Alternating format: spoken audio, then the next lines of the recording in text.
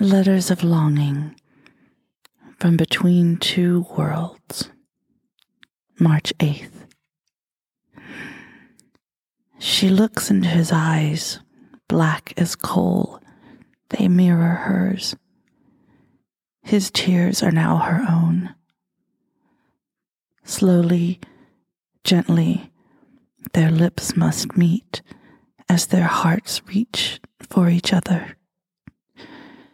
The first taste is an avalanche, consciousness conquered by desire. Desire is a dangerous thing. It throws caution, chastity, control, fear, clothing to the sand. There to thrash, there to struggle, there to finally drown. A tangle of hair, hearts, and hands. Passion not to be denied, to be embraced, devoured, worshipped. Each upon the other they fall, like ravenous beasts, like priests at prayer, like children at play. Lovers discovering, wounded, healing, death, resurrecting.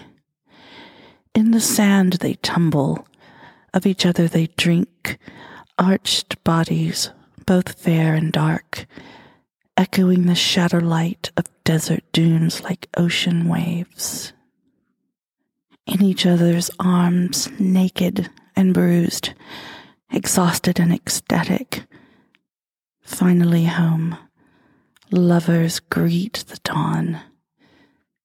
As the lavender half-light of desert morning stretches across the sand, he reaches for remnants of clothing with which to shield her city-pale skin.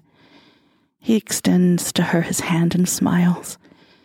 His heart is broken open, and in that moment, as she places her hand in his, she knows fully, physically, spiritually, that she has found her own.